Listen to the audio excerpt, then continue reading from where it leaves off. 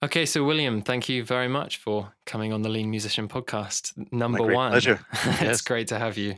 I feel very blessed to have you on the podcast because, especially on the first one, because I feel like your work is.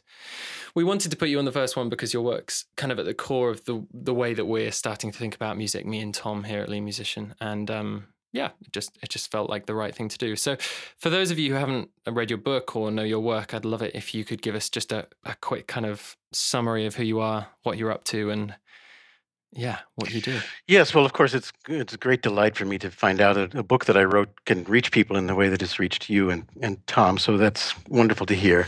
I'm a concert pianist. I live in Texas now. I'm from New York originally. I'm a university professor and an active performer. I've been doing this on the university level for about 38 years. I tried to calculate that before we had our talk today. Uh, And in recent decades, I've gotten much more actively and seriously involved in the pedagogy side of things. And that's been a thrill, something I hadn't really perhaps anticipated quite that way, which led to the book and to the establishment of my workshops and other kinds of things that are in a way non-traditional and in some ways not. But I found I've become a voice for a certain kind of view, especially towards perfectionism and how to stay healthy mentally and physically in the face of the kind of quasi perfection we aspire to in music, especially classical music. That's been a privilege for me to find that I've been able to articulate and be heard and be part of the conversation pedagogically about some views that are not quite the accepted. Sure, and we'll absolutely get into those. Right. Yeah, that's something I'd love to talk about. Sure. Let's just go right back to the beginning and about you and when you started music. Can you remember any early memories? I mean, I I wish know I a could bit, remember but more. I guess most people do, but of their very early years. But um, we had a baby grand piano in our house, and that was a kind of a plaything for me, which was nice. Um, and I love to talk about my beginnings because I found them to be really germane to everything that followed. The older I get, the more I understand this to be the case. And it was just very lucky, I think, because I was 3 years old, and I was a sort of a excitable 3-year-old. I wasn't sort of hyperactive in any kind of problematic way, but um, my parents were told maybe this little kid needs a kind of an outlet for his energies.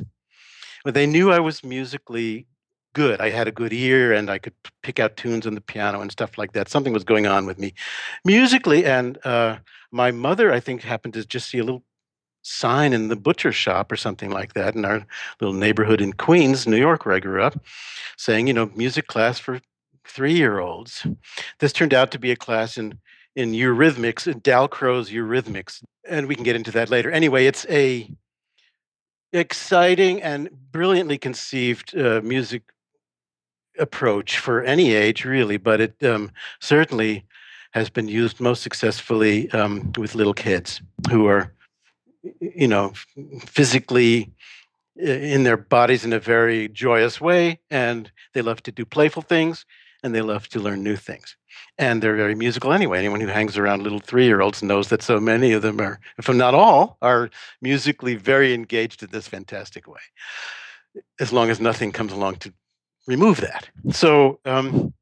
Uh, so that's it. This seemed to be the kind of thing that would maybe keep me occupied and give me an outlet for my energies. And so off I went to Dalcroze class. so how long did you do those for?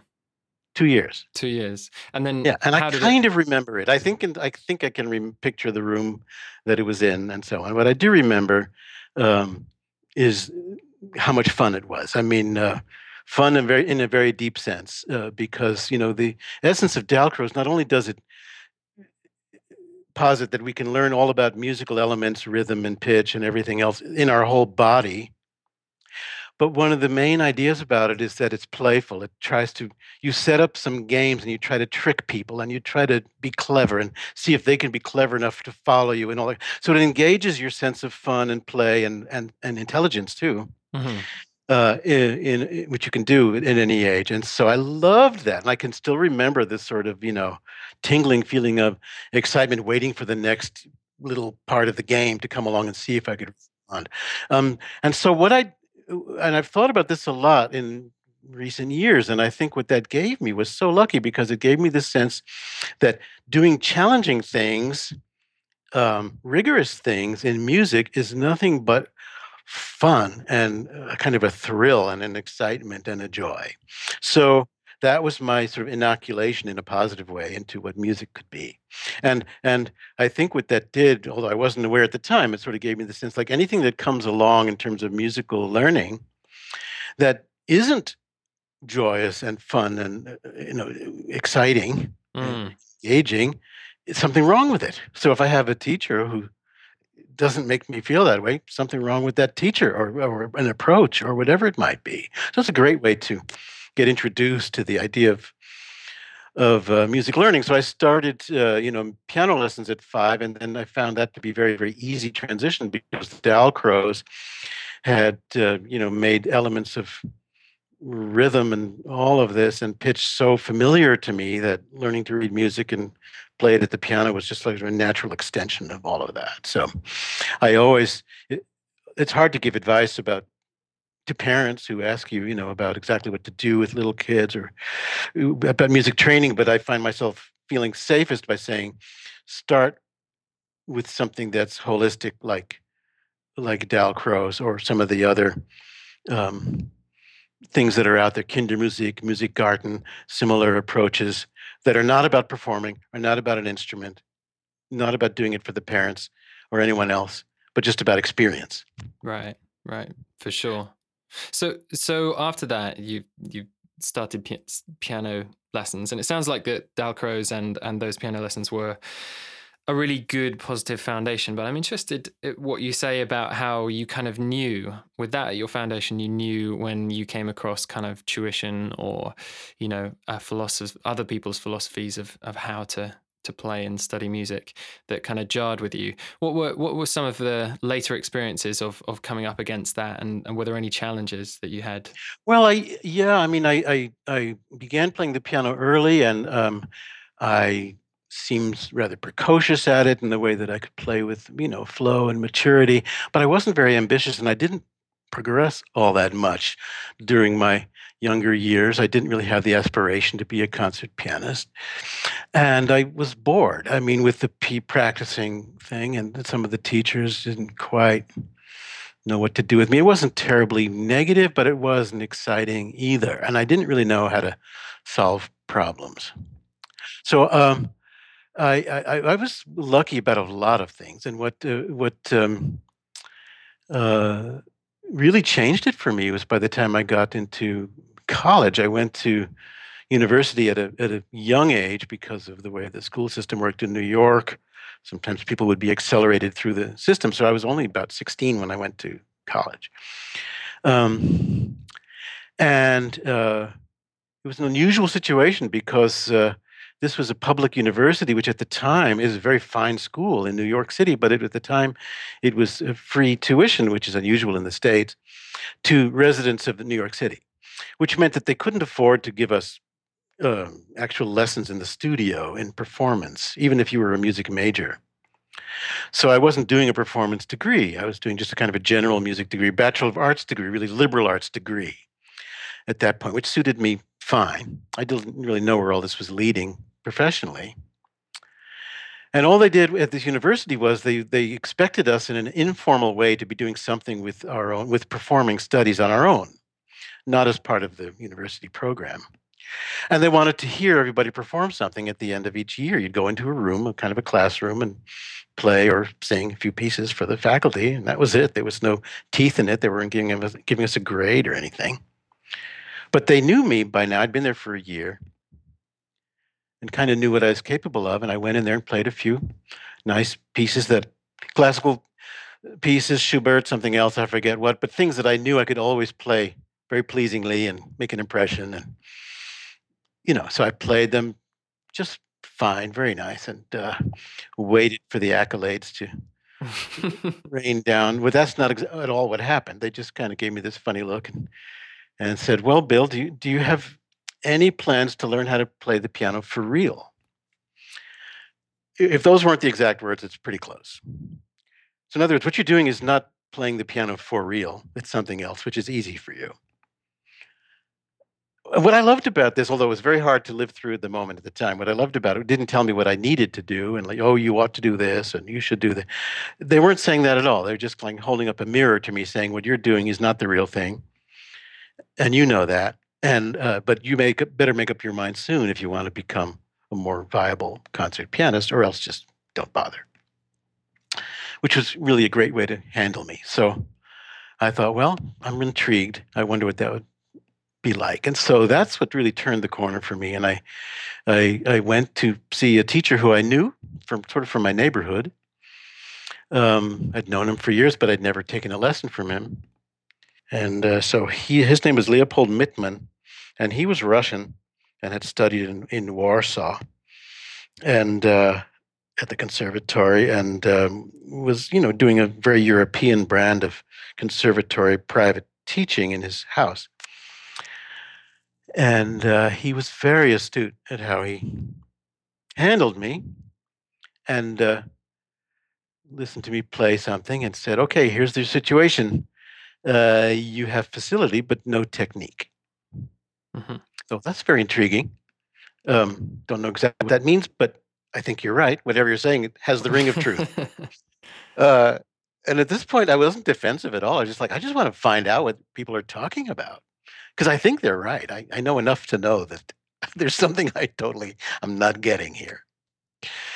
And so he said, and I don't know if you know the movie The Karate Kid, but yes, to me it's brilliant pedagogically, and I show it in my piano pedagogy classes and so on, or scenes from it. mm-hmm.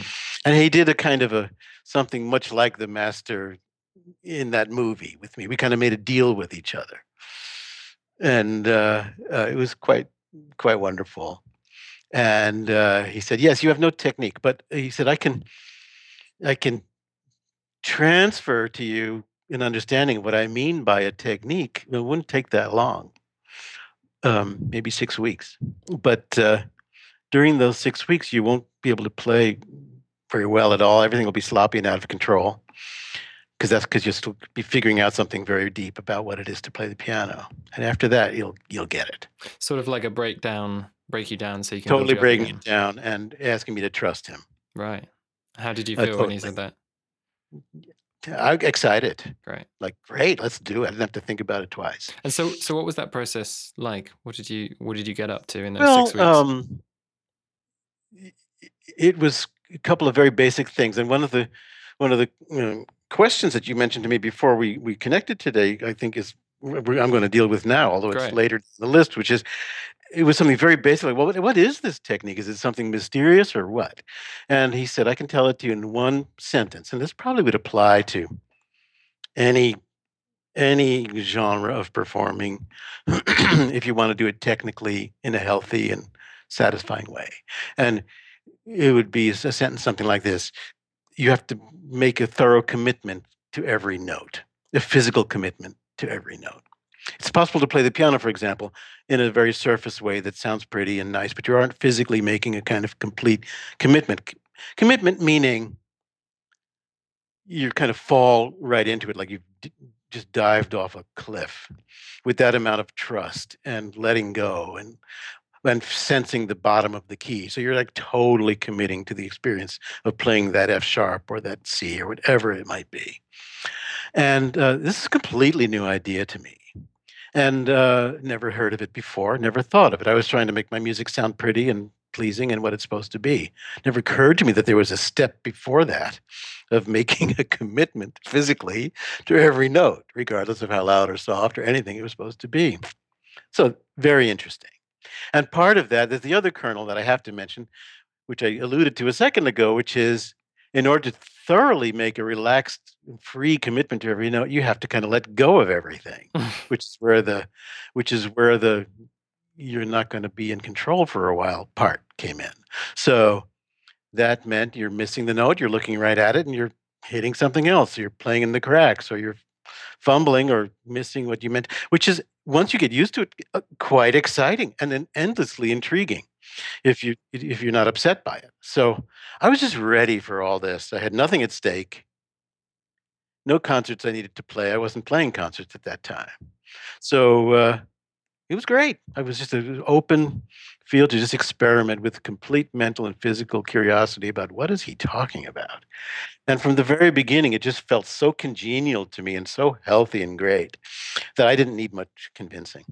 That's fantastic. I'm kind of conscious to not rush on too quickly from that, because I know that it's interesting what you say, that you were so ready for that at that point, and you'd had a really good kind of foundation in your childhood. It sounded like some Yeah. good mentors and stuff like that. For someone who's kind of listening to the podcast and kind of doesn't really grok or get that as an idea, they've kind of listened to what you said there about totally committing to a no, and you did unpack it a bit. I'd be really interested to hear your thoughts on it. What does it actually mean to totally commit, both physically? Is it's psychological as well, and also let go? Can you say anything more on that? Yeah, I mean, it's a tricky question and a good question. I'm glad you're kind of holding me to it for a minute. And I've had to teach this to lots of people who have not been lucky enough to have a joyous beginning, like I described as a little toddler, you know, or an introduction to this idea earlier on in their life. Um, and it takes getting used to, for sure. Uh, It's I mean, the first step is a kind of a sensing what relaxation feels like in your body, which in itself is a kind of a new thing. And many piano teachers do this because we deal with the, the weight of the arm. We deal with gravity, unlike other instruments where you push keys down and do different kinds of actions. Um, or draw a bow across a string or something like that. We just sort of can let gravity work for us, and so that means we have to figure out what is it to be relaxed and find out what your arm weighs, uh, and that's really the first step, which can is sometimes kind of a big deal. Uh, letting the teacher or someone else just say, "Let me take your arm and just give it to me and trust me to have it," and if I let go of it, it's going to go flopping down and might hit something. In other words, you have no control of it. So it's psychological too and physical at that very basic level. And in order to teach that, I'll have them take my arm and I'll trust them to do anything they want with it, and they see how that works and so on. So that's the first step. What is it to trust it, and what is it to free it? And then, it's sort of, what does it feel like to let anything happen when you come to the keyboard? I mean, it's once you get used to the idea, it's intriguing. Most people find it fun in a way and are not too fearful of it. It's just brand new. Does that Hmm. begin to answer Hmm. your question? It does, yeah, and I'm sure we'll touch on it later on as well. Um, so you've got this good mentor, and you're having lessons with him. Let's fast forward a bit to when you started actually doing this kind of work yourself, so teaching others, and because it came fairly naturally to you. And when did you encounter people who maybe were in need of kind of more understanding in this area? Well, it's just about all the time. From the beginning of my teaching, I started teaching at the age of 16, and yeah, I mean, it's basically 99% of. I hate to say that, but I mean, really, it's more or less true. Maybe 95% of people that I've worked with are grappling with some kind of a, how can I say, subtly accumulated tension that comes from trying to control things too much, blurring the practice process with performing. That's another thing I got from Mittman, which was very sensible to me, which is that practicing something and playing it are very, very, very, very, very different activities. And if you're not clear on how they're different, you'll come into trouble. I would love to hear more about that, actually. It's a question I was going to ask you in a minute. Well, in the act of performing, then you bring all your powers of attention and control and um, wanting what you want. You bring that all into play at every moment so you can perform at your very, very best. In practice, you want to unpack all of that because if you're performing all the time, here, let me put it another way. There's an analogy that he used, which I think still works for me, which is like every time you perform something the way you really want it to be, it's like you're kind of spending a little bit of money out of your bank account in terms of your technique. If you were to perform something 5 times in a row, just the way you want it to be, by the end of those 5 times, you've lost a little bit of technique. So every time you spend something out of your bank account by performing something one time, you got to pay it back in by doing things that are technically very constructive and you know them to be constructive, like let me sink into this finger and help it be strong and relax again and remind my wrist how it can be free here, and all these things that you know help you because there's 1,000 little moments in the course of a piano piece that we need to encourage our body to be technically healthy and strong, and it'll evaporate if we don't keep doing these things. So practicing is your chance to make things better, stronger, freer, more automatic and congenial, a sensuous pleasure to do. Performing is when you cash in on all that stuff. And I found this to be a very healthy division. It's hard to talk about without misspeaking. And I end up saying things I don't quite mean, like practice, mechanically, which is not at all what I mean. Or, do you know what I mean? Or practice without music, which is not what I mean either. It's not unmusical at all, but it certainly is breaking it down as a craftsman, as a craftsperson, so that everything you're doing it some good. And so it's so tempting to want to do too much performing in the practice room. Should we do some? Yeah, occasionally, sure. Try to see really what you can do with that piece and put all the pieces together, but just make sure that you offset that with 5 times more of really constructive technical work. So in other words, that's your workshop, and then when you walk on stage, he said that's when your performance comes together. Mm-hmm. You shouldn't leave your best performance in the practice room, and everything you do on stage is a pale shadow of what you once achieved in the practice room. Try to do all the preliminary things, that'll make you wonderful, and then walk on stage and trust it all to come together. Yeah, I no, really appreciate you making that distinction. It's a really good one, and I have heard that analogy once or twice before. Good. I'm glad that other people are saying it because it's you don't forget it, and it's And it's also one of those things that you feel as it's this kind of funny analogy that you've come up with or you've heard along the lines, and you think that other people don't think that way. So it's gratifying to hear that not just you but Mitman as well. yeah. I mean, it's so tempting. I mean, that's the thing. It's so tempting. We love the music. We wouldn't be doing this if we didn't love the music. And a lot of times, let's say if I'm giving a lesson to graduate students someplace, somebody I don't know, but I'm just working with them for the first time, and they will tell me, I've got these tension problems in my shoulder and in my wrist, and I'm tense in my mind, and I'm thinking maybe you can help me.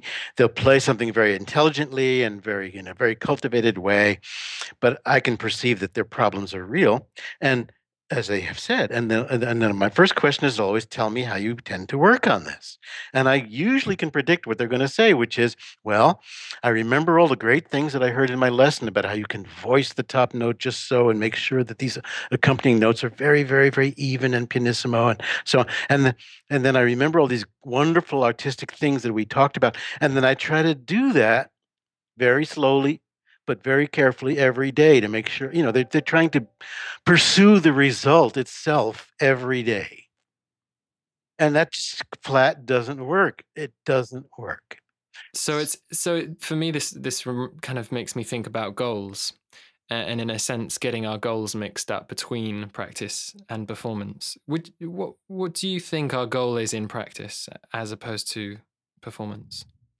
Okay, this is something I've thought about too a lot, and I think that if there's like a overall like sentence like written in the air right above your instrument or in your practice room, like that could say, here's the overweening, here's the goal that I have for all my practicing. For many people, unfortunately, that goal is I want everything to sound just the way it's supposed to sound.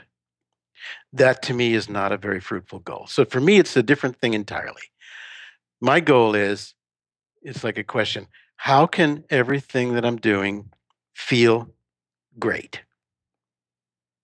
That's mostly it. How can everything feel wonderful? Not just be correct.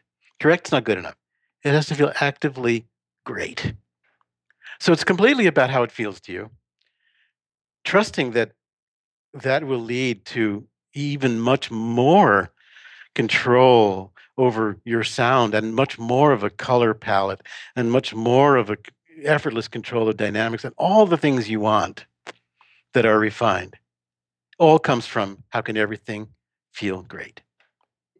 I'm really interested in what you said about earlier about sensuous pleasure of practice, Yep. but also you said the mechanical side of practice in the sense of on working on things and breaking them down. For many people, they'd be kind of at odds with each other. Are they at odds for you, or Yeah, how do you I think probably about shouldn't say that? mechanical. Let's say neuromuscular. I mean, that'd be a much better way.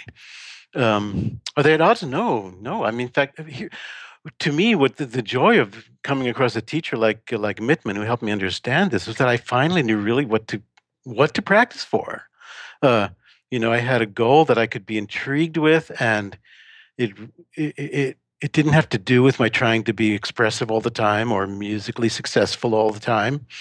It's quite fun to work on the neuromuscular stuff. I think. I Hmm. think that's it's fun because it feels good. I'm a pianist, so I think about the fingers and their relative, weakness and strength, which is certainly not the same, and all the possible ways we can have tension or release tension. So when I'm playing well, it feels actively wonderful to me. It's a pleasure. I like it physically. Uh, I'm wondering whether we could actually I don't know whether you could do this, but sort of give this as an example. Sort of imagine that you are practicing a certain passage and describe, because it's one of those things that just no one has access to. We as musicians don't have access to other musicians' brains, and mm, yet obviously there is a distinct difference in people's ability to practice. So not just to play their instrument, but you have people who are very good at practicing, and you also have people who are very wasteful and not very good at practicing and spend hours. I myself have also done both of those. sure. And I'm just interested in as to getting more of an idea of your process. Well, this might work as an example. I mean, we all know that physiologically, the what pianists call the fourth finger and string players call the third finger. In other words, the ring finger next to the pinky is physiologically hampered. It's tied to the fingers around it. It will never have the independence of other fingers. You can barely lift it if you're holding your other fingers down. And none of that will ever change. So that every passage that has all our fingers involved has a built-in weakness of the fourth finger. So it's nice to kind of chase those down and identify them and use some practice to kind of do something about it. So it's a pleasure to come to a passage that does that and sort of stop when you get to it and take a moment to just let your whole weight of your arm sink in pleasurably, which feels very therapeutic in your wrist and all up in your shoulder and everywhere else. When I say arm, I'm really meaning your shoulder too, that whole side of your body. Just trustingly sink in and let that fourth finger hold it all up and rotate around. I'm doing this on my desk while I'm talking to you. No one can see me, but I'm, I'm gesturing to show you what I mean. So, yeah. So, and so you turned what was a weakness and something you're a little bit edgy about, like, oh, I hope my fourth finger will perform and not let me down. You turn that into a very positive thing where you luxuriate in the feeling of, oh, how strong my fourth finger can feel, and as it holds up the weight of my arm. You never can make it really strong, but you can make it more functional in terms of getting the arm weight to get into it. That's one example. Or jumping from place to place. If we're uptight about, let's say you're a string player doing a difficult shift, or a pianist jumping from place to place, which we do a lot. If you are nervous about missing it and you're feeling that subtle tension, that's not pleasurable. Or if you're castigating yourself every time you miss because yesterday you got it right. Um, if instead you have this pleasurable feeling of your arm kind of jumping with a nice graceful arc from place to place in a generous way, that's fun to do. That feels nice, and you have to trust your body to. Yeah, I may miss it 2 or 3 times, but then without your changing what you're doing at all, it begins to find it. Your body begins to find it. It loves to learn this way. So I hope those are maybe more vivid examples of what I'm talking about. Yeah, no, absolutely, it is. Uh, One of the things I find, and I know in my conversations with other musicians that they find, is that when you kind of get into this place of kind of relaxed practice and you're not performing, you've made that distinction between them both. There seems to be, and I'm sure there is forever and ever, an abundance of things that you could work on at any one time. And you can also, it's kind of, without sounding pretentious, it's kind of fractal in the sense that the deeper you go with this small thing, the bigger it gets. Does that make sense? Mhm. So how do you kind of filter or prioritize? And what's your advice to students, or just does it just depend on the circumstance Well, and the? this is where the intelligence comes into practicing. It takes an intelligent person to figure out what's my next challenge. How can I define it? What would be a smart thing for me to do in the next 5 minutes? Is it these two notes? Is it these 12 measures? Is it this left hand? What is it? And you'll know because it's a kind of gestalt idea like the thing that needs to emerge will emerge. You'll know if you're paying attention what feels a little insecure or a little bit tense or where you were faking it a little bit or you'll know. And then it's just being smart about how to set up your little fractal moment, your little well-defined piece of it, and do that. So I don't think that's anything to be overly concerned about. Once you're awake to that's your job. Uh, Carrying it out, I don't think is all that tricky.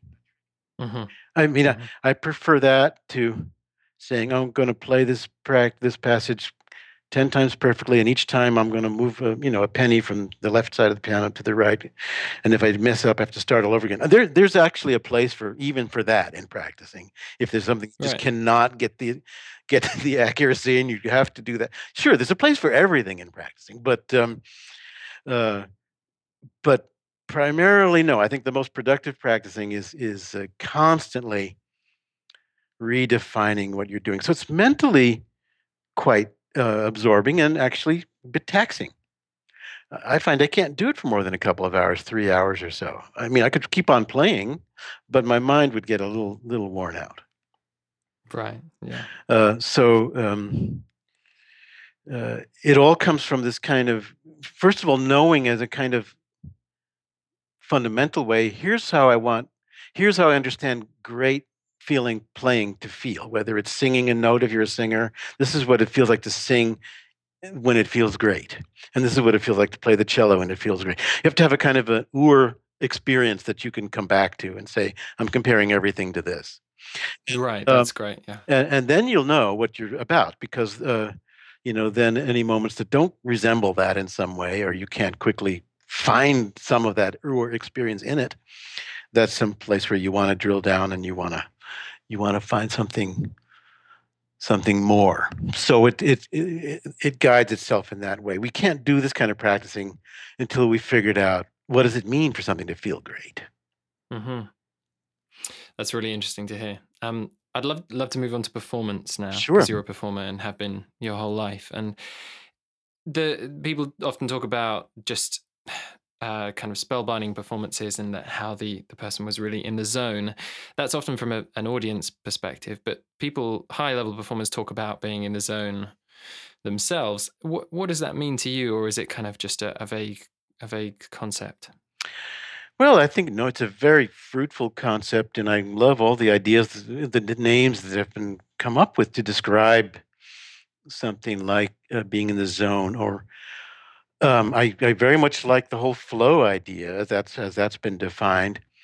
Two, I mean, there are several aspects to this. One has to do with practicing before we get into performing. Practicing itself, when you're doing the kind of work that I've been talking about, where you are allowing yourself to be challenged and inviting risk and all of that, that's very engaging to the mind and body. And so it's kind of a blissful activity, really, uh, I find. And that is a functional kind of a flow to be in where you know what I mean? Your challenges are just a little bit beyond where you're comfortable, and that's kind of great. So that's one thing that really I subscribe to that whole formulation completely. I think that's great. Now, and when it comes to performing, it's very complex, it's very unpredictable, and it's very thrilling. I mean, this is something where you really feel like you're truly alive when you're performing. Um, I feel like it's a kind of altered state. Uh, we never know exactly in what way it's going to be altered. That's one of the things that's exciting about it. It can go in any direction. And no matter how experienced you are, that's still true. Um, so you have to kind of invite that. That's one of the reasons, by the way, why we want to do a kind of a overlearning in the practice room in terms of technique, so that we've got a comfortable margin for wherever the performing moment will take us. So this altered state, it's a flow that it's an experience that um, I my own approach to it has everything to do with the audience and the fact that the audience is there. The fact that we feel altered comes from the fact that people are listening and they're not there in the practice room. And in this very primitive human experience level, it makes a big difference to us, as we all know, if people are listening and it's an official kind of a performance. The stakes are high and so on, and it can be terrifying. But also, we can open up to that and say, well, people are listening, so maybe if I embrace that as part of what's happening here and let that be part of this altered experience, the fact that it's not just me doing something and hoping it's okay or goes well, but it's a lot of people together psychologically right now in this tacit community that we're sharing. And I'm the one that's doing something to engender a kind of mutual communication. And so that's how I like to think of this altered state and the zone that I love to find myself in when it happens in performance. The other thing about performing that I just like to talk about, because I think Yeah. this was a discovery that I made during those same college years when so much of this became clear um, to me and was inspiring to me. Um, was when I first had a chance to play as a soloist with orchestra as a winner of a competition. I'd never done this before, and it was in a big hall with a big audience, and it was quite overwhelming to me. And I took me quite a while to kind of get into this situation and find myself there and not feel kind of frozen. Hmm. Um, but when that did happen later on in the evening, and I was playing, a sort of favorite passage of mine, it was a cadenza in the Rimsky-Korsakov concerto. Um, Music I really loved, and I knew that I knew how to play it meaningfully and all that. I made this discovery, which no one had spoken to me about, so I felt it was one of those kind of pure things for me, which was that I really felt something happen that was inspiring, which was that this music that I knew so well suddenly took on a level of meaning that I had not thought about. Like now I finally understand what it means, which I couldn't in the practice room. I think this is what my teacher had been talking about. Why do I understand now? Because those 2,000 people are there and I can feel their attention, which initially was scaring me when I started the evening. And now it's like there's this sharing going on, and they're informing me tacitly about something about what this music really means as a human expression. So it's like this sort of circuit, what I call a circuit of meaning. And I've tried to unpack this philosophically in different ways. It's very tricky, but it's also very tangible. And I think people probably know what I'm talking about. People have been part of that circuit, either on stage or in the audience, or whatever. So I think this is true for any performer, any amateur player just doing it for fun and a little bit scared about what is it like to play a performance. If you open your mind to the fact like it's not just about will I do well and survive and all that, but that's kind of narcissistic really. But instead of that, what will happen when I share this music that I know so well and believe in and love with other people? What will happen when we're tacitly sharing it in a room and in a given moment? How might the meaning of it expand into something new? And anyone can experience that. Mm-hmm. Great, thank you. We're getting close to wrapping up now. There was one kind of fundamental question I wanted to touch on, which is kind of ties in with the title of your book, which for those of you who, I can't remember whether we've mentioned it yet, for those of you who haven't read it, it's called The Perfect Wrong Note, and I'll link to it in the show notes. But we've all heard about, we should embrace mistakes and things like that, and we've kind of touched on this, but your book takes it to a whole new level, and I'm interested as to how you have thought about mistakes over the years and how this has developed. And well, yeah, I mean, I'm delighted that you feel like that it goes a little bit deeper. I hope that it does. I've had to figure out a lot about how to try to talk about this because when I first gave talks about this, I know I wasn't doing a good enough job because people thought that I was saying, don't fret if you make a mistake. It's not a big deal. The world's still spinning and the sun will rise tomorrow. And, Babe Ruth, was a big slugger in baseball, but he hit a lot. He struck out a lot too. And, that's not my message at all. So, what I'm trying to say, and let me say once again, this is not new with me. This was a philosophy that I was taught.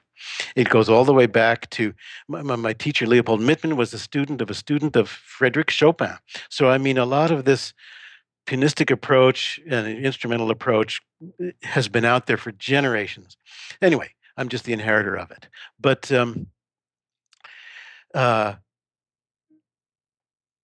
it's not just forgiving ourselves and saying, let me try again.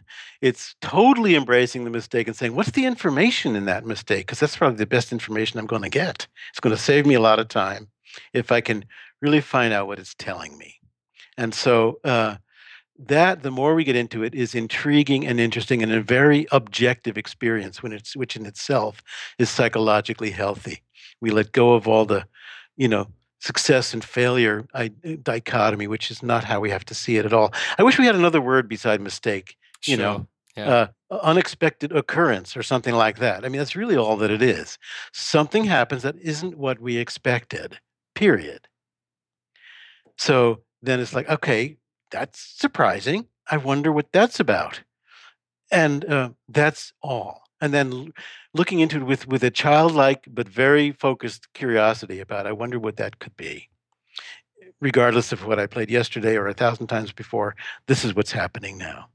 So I think I hope that maybe says something about it, Jack, in terms of your question. And as I say, it's a very fundamentally, it's a seeking of some kind of real truth in the practice room without an ego attachment. And that in itself, to me, is an extremely healthy thing to be doing on a daily basis on every level. That word ego is an interesting one. It's often like used in lots of different ways in different contexts. How do you view it in regards to music and practice and performance? Because I think it's an important one for musicians, and particularly with regards to what you're talking about, which is being authentic and honest in the practice room. Well, it's a slippery word, and I'm probably using it imprecisely. I mean, it has very precise definitions and so on. But I don't know. It's perhaps it's the sea change between the practice room world and the stage world. In the practice room, I think we want to be very ego-less as much as we can, in the sense that we're noticing moment to moment the isness of what's happening outside of us. What's really happening with my body? What's really happening with the notes, regardless of what I wish it to be. So that's a very nice, just like a sitting meditation or anything else. It's like a kind of meditation where you let go of ego controls of your processes. And then on when you're performing, then each one of us performs really like no one else. We have our own self that becomes part of the equation, and I think it's a joy to bring that into it and let our own feelings uniquely and thoughts interact with the musical stimulus. Not copying anyone else's performance or doing what teachers have said, but you know bringing our own thing to it, but with the sense of not only expressing our own self, but as I said before, uh, offering that into this beautiful, almost sacred space of having listeners there to be part of it too. Mm-hmm. Great. Thank you. No, that's really helpful. So yeah, we're kind of wrapping up now. There's just a few questions I kind of had kind of developing these questions for the podcasts. Some of them might be cheesy, but we ask all the people at the end. I guess the first one was really about you've done music your whole life, and often I think that disciplines that we spend a lot of time with and we care a lot about, they often teach us more about or as much about life as they do the practice itself. Do you see what I mean? And I'm kind of wondering if there's any great lessons that you feel that music has helped you with or taught you about. Well, I guess really we've touched on a lot of these things already. Objectivity, in the way I've described, kind of acceptance, mindfulness. I know it's an overused word, but I think it's lovely. Mindfulness of what's happening every moment, and I would add to that a kind of resourcefulness. Um, I think that's one of the reasons why people who've been trained in music and done some successful things in it are very often snapped up by other companies in other fields, saying, "We'll train you to, learn this software or whatever." To knowing, I think people intuit that there's also just kind of a resourcefulness and a problem-solving um, acumen that you develop from doing rigorous music on a high level, or really challenging yourself. So those are I guess, would be the main things. Mm-hmm. Great. And you've had a lot of teachers, some good mentors. Are there any standout pieces of advice that they've given you over the years? You've obviously mentioned a few, particularly that quote from Mittman, but is there anything else that comes to mind? No, most of the advice I got from about pragmatic things and artistic things and how they come together came from Mittman. I've already mentioned most of those. The other person that I should say who influenced me and inspired me and opened up a vista for me was Eloise Ristad, who wrote this book, A Soprano on Her Head.